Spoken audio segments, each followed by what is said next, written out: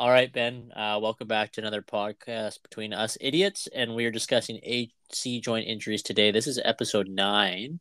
Ben, the hockey community has historically been effective at driving reductions in injury rates by changing rules, governing equipment, a bit of rink construction, and gameplay.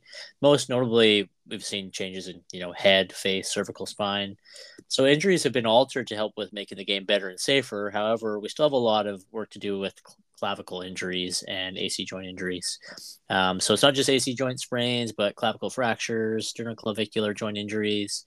And the high speeds involved in hockey and the need for flexible shoulder pads kind of give us that challenge of being able to play at a cool level and in a cool way, but we're still predisposed to things. We're not going to be able to stop every shoulder injury, but according to Melvin all in 2018, the AC joint is the most commonly injured structure in ice hockey players, and AC joint sprains or dislocations are the most common shoulder injuries in NCAA players. Also, Toivonen, I think that's the individual's name, in 2017 studied the incidence and prevalence of injuries at the World Junior Championships between 2006 and 2015. The shoulder was the most common area for upper body injury, as the AC joint sprains were 60% of those injuries. So I'll just talk a little bit about what the AC joint is, and then I'll ask you some questions because you've seen a lot of these injuries as well. So the injury is most commonly a result of a direct impact to the AC joint. The AC joint is surrounded by a capsule and has an intra-articular synovium and an articular cartilage interface. An articular disc is usually present in the joint, but this varies in shape and size. The AC joint capsule is quite thin but has considerable ligamentous support. There are 4 AC ligaments: superior, inferior, anterior, and posterior. The primary function of the AC joint is to allow the scapula additional range of motion on the thorax. It allows for adjustments of the scapula, kind of like tipping and into internal external rotation outside the sagittal plane, to allow for changing the shape of the thorax as the arm movement occurs. The joint also allows the transmission of forces from upper extremity to the clavicle. The AC joint is the articulation between the lateral end of the clavicle and a small facet on the acromion of the scapula. This is a little bit varied for people as well, but the ligaments, more so important to us, the coracoclavicular ligaments. These are the combined ligaments that are the primary support ligament of the AC joint. The coracoclavicular ligaments run from the coracoid process. So if somebody wants to pull up a photo while they're listening, that'd probably be great, unless you're a whiz at the anatomy of this. The ligament runs from the coracoid process to the clavicle beside the AC joint. What they do is contribute to stability horizontally, making them helpful for prevention of superior dislocation of the AC joint. These ligaments limit the rotation of the scapula also. From a range of motion perspective, the job of the coracoclavicular ligament is in producing the longitudinal rotation of the clavicle. So to get elevation of the upper extremity, basically. These 2 ligaments, though, it's not just one ligament, the conoid ligament and the trapezoid ligament. The conoid fans out, is more medial than the trapezoid. The trapezoid is kind of lateral and is a bit more quadrilateral in shape. I'm almost done ranting here. The other main ligament is the actual AC ligament, which helps stabilize the joint capsule and serves as the primary restraint to translation posteriorly and against rotation at the AC joint. So that's kind of like your passive stabilizers, right? Whereas dynamically stabilizing things is really basic. It's really the delts and the traps around this area. For example, one of the studies that I looked at by Salter et al. Examined cadavers and found the superior AC ligament blends with the musculotendinous aponeurosis fascia, which contributes to the origin of the delts and insertion of the traps as well. So it's like very integrated. So we could argue that, of course, there's some dynamic stability potentially through this joint. One thing that we may not think about is, due to their actions, the deltotrapezial complex may also contribute adversely to the degenerative AC joint conditions. So like they're creating a lot of excessive joint compression. Also, the nature of scapulohumeral motion, the influence of the scapulothoracic, scapuloclavicular, and scapulohumeral musculature and kinematics will have some sort of effect, one would think, and some of the researchers think, on the dynamic stability of the AC joint as well. So, AC joint injuries are relatively common, accounting for about 40% of all shoulder injuries in contact sports. Due to the nature of its surface, which is highly sloped and its inevitable nature of getting crunched into the boards in hockey, creates an environment for shoulder issues. So, Ben, what is the mechanism of injury of an AC joint injury? And then you can kind of lead into maybe diagnosis as well. Yeah, and you just kind of touched on it a little bit, but the like it's almost like a direct force that comes from like the outside and pushes that acromion down, and it just kind of goes like under the tip of the collarbone. And like in hockey, obviously, there's a lot of impact with that. Um, Especially like there's so many external factors, right? Even if like so say checking or hitting is one of the biggest ones, any contact on the other side of the hit or just in general with like glass or boards, dashers, whatever it may be, just falling, outstretched hand or elbow may also lead to that. So I mean, think of how many times a player is falling Yeah. just in the run of a game, right? In terms of like a clinical presentation, I think we should probably touch on that unless you have anything to add in terms of mechanism of injury.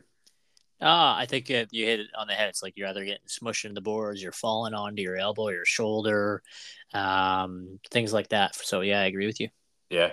And in terms of in terms of clinical presentation, the AC joint typically it's almost like that superior yet anterior shoulder pain. Um, and a lot of them will tell you like obviously what their mechanism of injury is, and it's normally that trauma from an external factor. And normally it's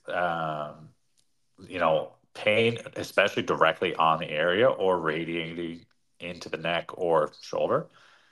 Um, Often worse, especially like some, I don't know if you're the same, but I hear a lot of people saying like it's really hard to sleep, like sleep in general, like on that side or on the opposite side. They just find it very hard to get comfortable. Um, and then just movement in general. I tend to see a lot of people, especially as soon as they come into clinic, it's almost like they're in that natural sling position, holding the arm against their body. Mm-hmm. Um, they do find it really tender at the location, and we'll talk about that when we get into differential diagnosis. But um, they tend to also have like a restriction in the active and passive range of motion, but it's normally secondary to pain. Mm-hmm. A Yeah, lot for of sorry, you go ahead. no, I was just say that. Yeah, that's for sure. And just in terms of like, some other like observable signs, I think you see like swelling, bruising, definitely in the area. And we'll get into maybe the rockwood signs in a second, but you'll tend to see, um, if it's more than a grade one, you'll tend to see some type of deformity. Yeah, absolutely. And one thing I would add is what you definitely said was your palpation skills are pretty like not that palpation is always bang on, but I've found if you got an AC and you just go to the AC, part of your differential diagnosis, just like they're like gonna jump away if you like poke them at the AC joint. Like you'll kind of have a better glimpse of that because that's partly, of course, it's different than you go to the greater tubercle of the shoulder or the humerus. So like absolutely, I think that all ticks the box. The part of in differentiating the significant or you know the differences in the grades, the Rockwood classification is something that you've used and people may be understanding of. Can you talk a little bit about that? Yeah. Yeah. In 1984, Rockwood described it's a six-part classification system, and it's primarily around AC joint separations. Um, any path, any pathology around the AC joint, but that was specifically what he was looking at. Um, Type 1 was more of a sprain to the AC ligament itself. I'll just kind of rhyme right through them here. Yeah. Type 2, AC joint disrupted with tearing of the AC ligament, coracoclavicular ligament is sprained. Type 3, AC ligament disrupted, AC joint displaced, clavicular ligament disrupted, deltoid and trapezius oozly detached from distal end of the clavicle. So you'll see quite a bit of a displacement at that point, right? Mm-hmm. Um, Type 4, ligaments are disrupted, joints displaced, clavicle anatomically displaced through trapezius muscle, coracoclavicular ligament disrupted, deltoid and trapezius detached. Type 5, even worse, as you can imagine. AC and coracoclavicular ligaments disrupted. AC joint is dislocated at this point. Gross displacement between clavicle and scapula. And then type 6, not great. AC and coracoclavicular ligaments disrupted. Distal clavicle inferior to acromion. So that's kind of the first time that you see that it's going to be inferior to Mm-hmm. the acromion or coracoid process, deltoid and trapezius detached from clavicle. So at the end of the day, like he he really did make a classification system here that was really good just to like outline for us. Yeah. Um, what is this like 40 years later? And it Yeah. still stands. Like, I think one of the big things to actually take away from this is if you see anything that's disrupted more than, and I'm sure you'd agree here, if you see anything that's disrupted more than a type 1, probably good to send away for imaging to make sure that there's not further disruption of, the clavicle and other things in the area. Yeah, absolutely. And what that would do then is also help you game plan. Not that we're just timeline people, but that's going to help you with giving you an understanding of how long this is going to take and what may you have to slightly alter from your rehab perspective. Yeah. And again, it And gives the coaching staff and the player just a bit of a timeline, probably as well. 100%. And if you ever like just Google, like as I'm running through those, like just Google what it actually looks like. There's plenty of pictures of it, and you can really tell like just the displacement, and you can almost like think of um, what's happening at the time. Yeah, it's definitely something that if anybody works in hockey, that they should kind of. It doesn't take much time to look at it, but after looking at it a couple times, you'll understand how to differentiate things. Just make sure you have your anatomy down pat, and then it honestly makes sense from that. Yeah, absolutely. Cool. So I think the Rockwood is something that you don't have to memorize, right? But it's good to know. Just gives you a lot of an understanding. So thanks for speaking on that. I think valuable information. It's always good to go back and take a look at it. I'll speak a bit about the surgery versus conservative approach a bit here because it kind of lies into this. So generally, most AC joints that you and I and people listening will see are more in the grade 1, 2s, but they will likely, if you cover contact sports enough, you're going to see a 3, 4, maybe 5. And a systematic review called Return to Sport and Clinical Outcomes After Surgical Management of Acromioclavicular Joint Dislocation, a systematic review by Jeff Kay and a few others in 2018, noted that an almost perfect return rate of to sport was there, but not a perfect return to performance. Like 62% of people got back to that. I'm going to talk a little bit more about this and how it relates to what we're just talking about. But the comparables were in rugby, cycling, and soccer, and a bit about in hockey. But if someone has seen a fair amount of AC joints, they'll know there's a controversy regarding the indications for surgical management of these, anyways. So there, with a significant number of studies that we've looked at, there's really no difference between operative and non-operative, at least in the grade 3 perspective.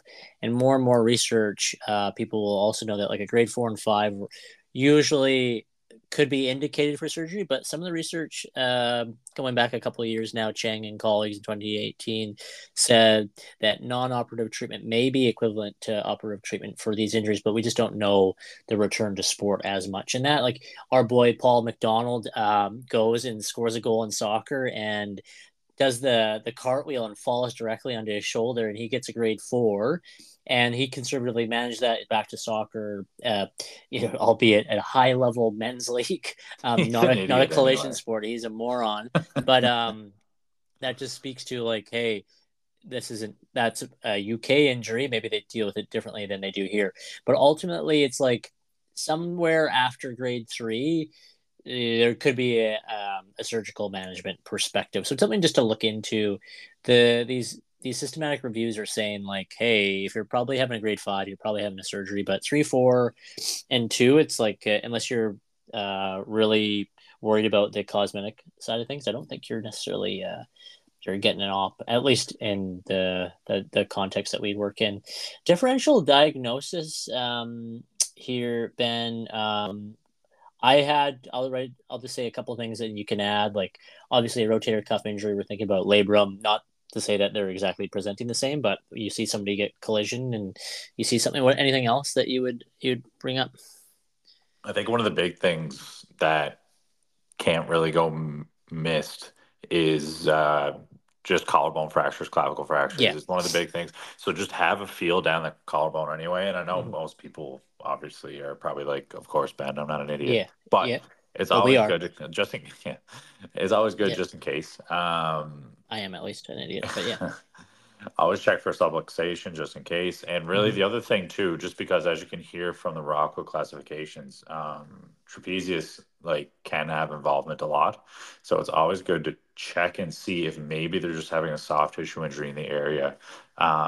Differential diagnosis wise, obviously, just maybe checking more for like any resistive movements and just checking to make sure, or almost like checking to see if the area itself, as I mentioned earlier, when you palpate, is super locally painful, Yeah. like AC joint compression or a scarf test, like along that Yeah. line.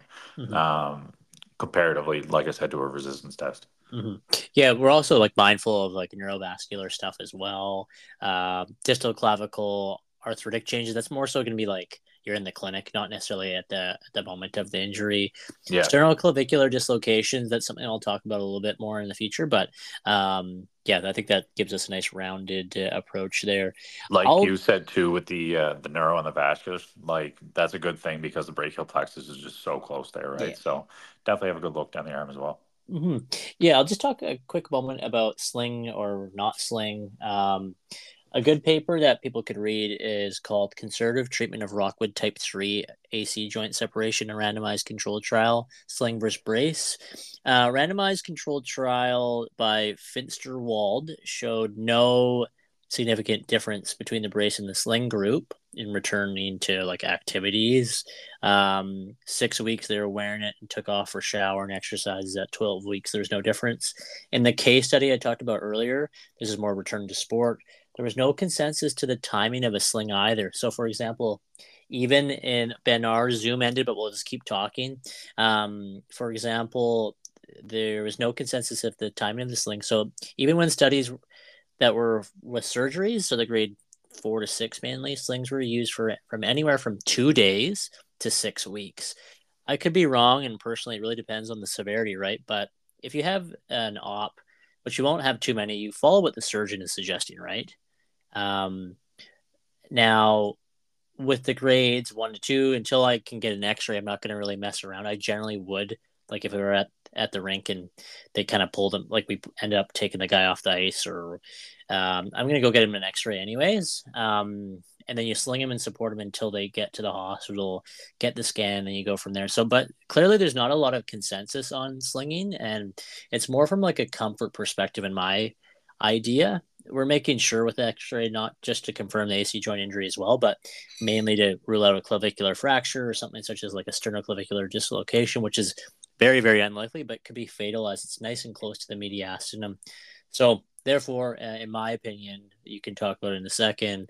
Therefore, perhaps it's like if it is a grade 2, you're likely okay. Like other than doing your exercises for the first couple of days at home, maybe you're sitting around without it on, like it's supported, but perhaps you slap the sling on for a couple of days while you're wheeling around if it's too painful to tolerate.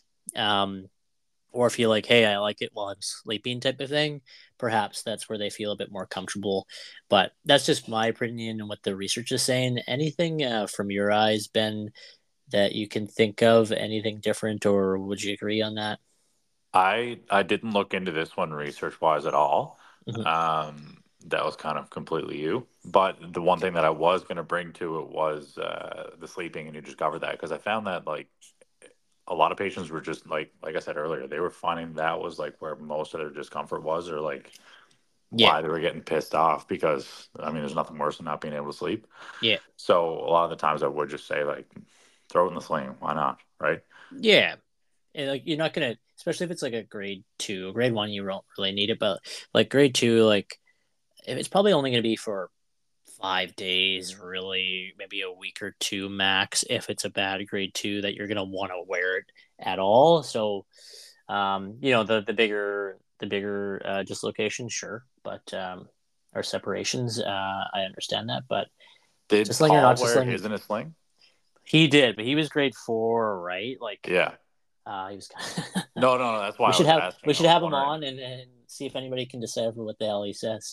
Um, Maybe we'll do a quick Skype with him, and we'll get him in at the end of this to talk yeah, about it. yeah, that'd be hilarious. So that's really the sling versus sling debate. Like, clearly, there's no major consensus, but and you just listen to your surgeon if it's obviously a bigger, if it's an op, or you listen to the sport med doc or the emerge doc and kind of triage with your patient, see what they can handle.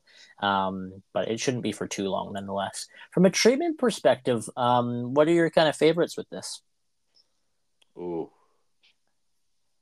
that Ooh. goes. That's a big list. I Well, find this like, one's really. I like. I mean, I think I've said this multiple times, but I think yeah, this is an injury that is really individualistic because yeah, every like the pain threshold with people with this one I find to be really high. hmm, With some people and then really low with others. yeah, So I think one thing that I've made note of is no matter what, they're getting soft tissue work, and I don't care how long down the line it is. Like, hmm, as, even if it's like the day before they're getting back to hockey. I had a hmm, goalie. He was surgical actually, and I had a goalie, and he was very much so. He was fine the entire way. Like he was just like, whatever we got to do, let's do it. yeah, But even up into the last day, and he found it actually quite beneficial. yeah, So it was one thing for sure. So I mean, just and what I mean, like just some fascial release, trigger point therapy, cupping, all of the yeah. above. But from an exercise point of view, I don't know if you'd agree here, but I've played with that line when it's a conservative treatment of really just normally I keep the pain in mind a little bit Hmm. more than I do with AC joint injuries after 3 to 4 weeks. I kind of let them go into pain a little bit more. Oh yeah. I do find that nice dildo shirt, by the way. Thank you, Dildo Brewing Co. No free ads.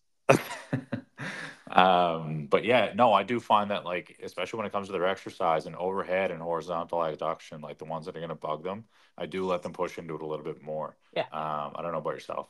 absolutely. I think I would agree with all the things that you're saying. The one thing I think that having a few AC joint injuries myself, and one last Boxing Day when I went into the boards, I I have so another I, one. I I had a lot of personal experience with it too, which helps you understand the athlete and the patient. But um, not avoiding a lot of your scap stuff, right? Like early on, if you can get some wall slides going, because like again, like the scaps and the chromium, all of this work together. So we can't just be like hyper focused on like, oh, okay, the traps and the delts are here. Like, let's work through those. It's like, hey, we need that whole rib cage, scapulohumeral rhythm like buzzing pretty good. So you're just doing anything to modulate that, and then like soft tissue work. I'm like getting deep into the subclavius quite a bit, working, of course, with the traps and mobs with movement in and around the clavicle once they can tolerate it.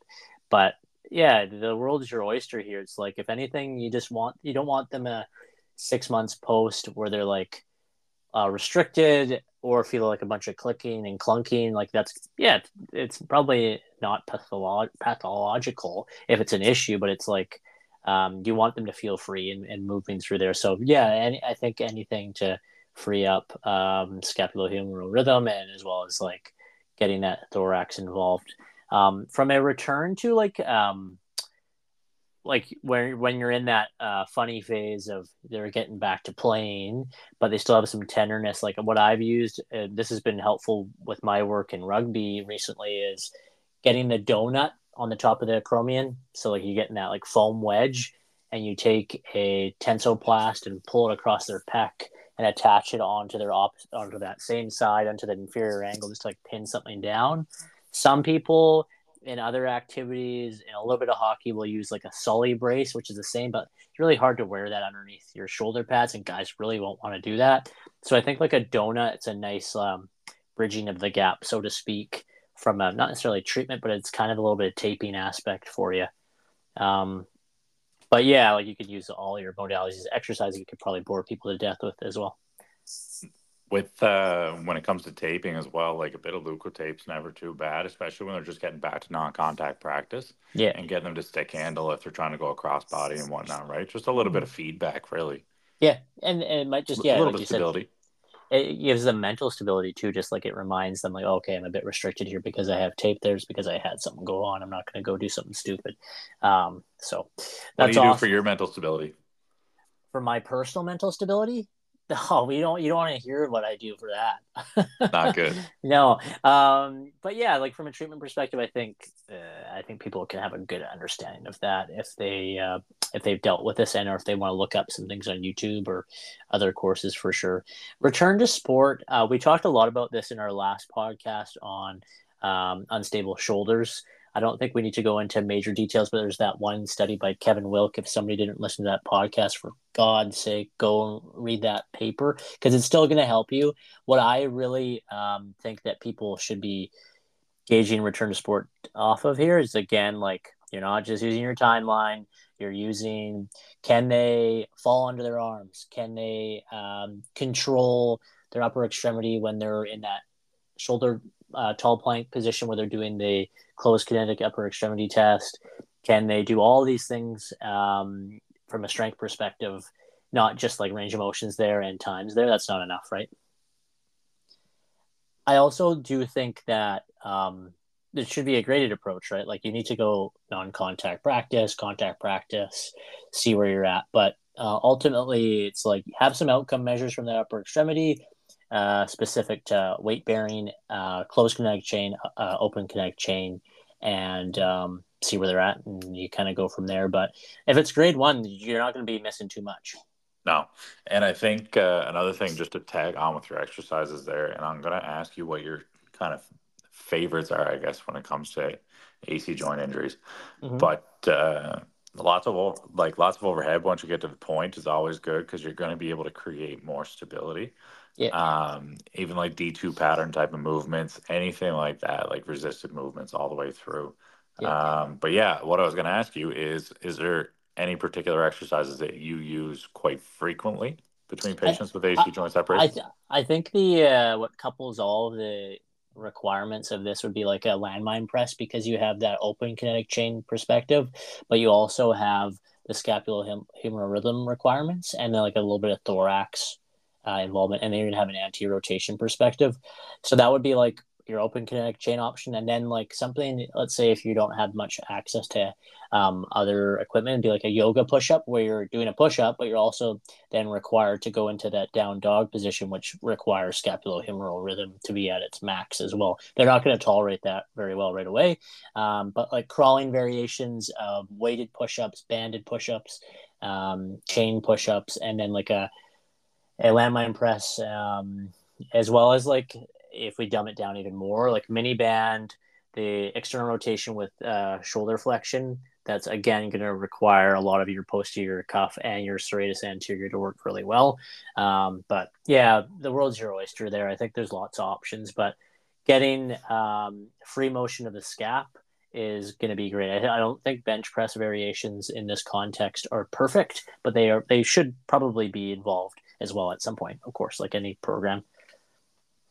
How about you? Very similar. I tend to do a little bit of almost like say weighted ball program work at a certain point as well. Sure. Just catches and flexion, abduction, Yeah. external rotation. I do like some either 45-degree waiter carries or Sure. straight overhead waiter carries. Yeah. Bring a lot of stuff in there. Yeah. But really, other than that, you kind of nailed it on the head. I love landmine press. It Yeah. is awesome. Yeah. I also think like the like plyo push-ups at end stage are great too, right? That's going to give you confidence with weight bearing through your arm, and it's like that power perspective as well. Yeah, and a shoulder tap, like anything really in that variation, right? Where you're Yeah. having to, it's pretty much single arm bear. Mm-hmm. Absolutely. I read a little bit on the research talking about like it seems like there's a bit more of the injuries on the bottom hand, so like your shooting side. That could be just because like you're wheeling along the boards with the puck on that side that you might get crunched in the boards. So like a return to shooting, like here, obviously, like hey, if it's really bad, you're going to start your first practice with passing, and then you're going to probably do some wristers, then snappers, then slap shots. Mhm. But yeah, anything that you would add on like return to skate or return to play. Uh, confidence. Confidence Yeah. is big.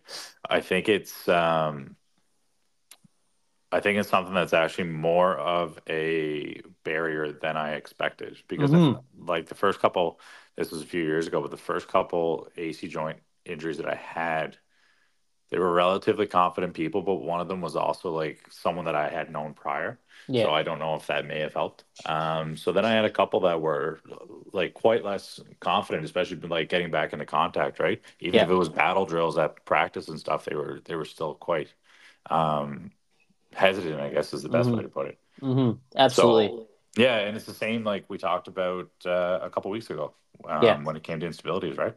Mm-hmm. Yeah. I guess if you want a slightly more objective, subjective way to measure that, it's like you have your Western Ontario shoulder instability or shoulder disability index. Like there's some questions in there that might help you with that.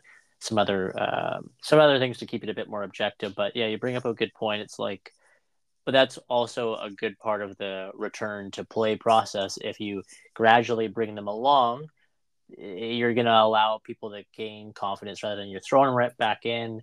Then we know if a player's playing with not confident, they're going to play scared. They're probably going to get rocked. So it's Yeah. like it's something that you have to include your coaches obviously involved with as well. Yeah. And I always think about too, like if you are going to be like a little bit more nervous to go in for a hit, you're more than likely going to poke for a puck, Yeah, still in that kind of vulnerable situation, right? yeah, So again, like I think I brought up, I'm pretty sure on the Bankart, I would have brought it up on the Bankart repair episode. The psychological readiness to yeah. return to sport scale, Perfect. wicked. Like it's probably Yeah, the best one to, well, the best one that I've used anyway. yeah, yeah. It's a good one, big time. I think that's Yeah. really all I have to say today, Ben. I'm not sure if there's anything that you wanted to go over, but hopefully somebody learned something from this. And if you have any feedback, please let us know.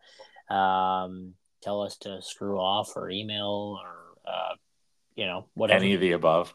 Yeah, But yeah, our email is thehockeyphysiopod@gmail.com. You can spell that yourself. yeah, Twitter, we're Hockey Physiopod. Instagram, the Hockey Physiotherapy Podcast. So see if you can hmm check that out. yeah. Putting up some, I mean, relatively decent content, I would think. Occasionally, right? I think it would be wonderful if people could give us some feedback and maybe share. Feel free to share your podcast to somebody. Like we're all ears. Like we'd like to think that we can definitely learn. Or if you want us to talk about something in greater detail or challenge us on something, like please do. So, yeah, we'll And be back in a while. like Thomas said, if you have any feedback for us at all, let us know. Like if we're being too boring, if we're not being boring enough, Yeah. if you're falling asleep to this podcast, I've been told a million times I'm monotone. So, Uh, you know, it's the way well, she goes. that's life. So we'll talk to you guys next time.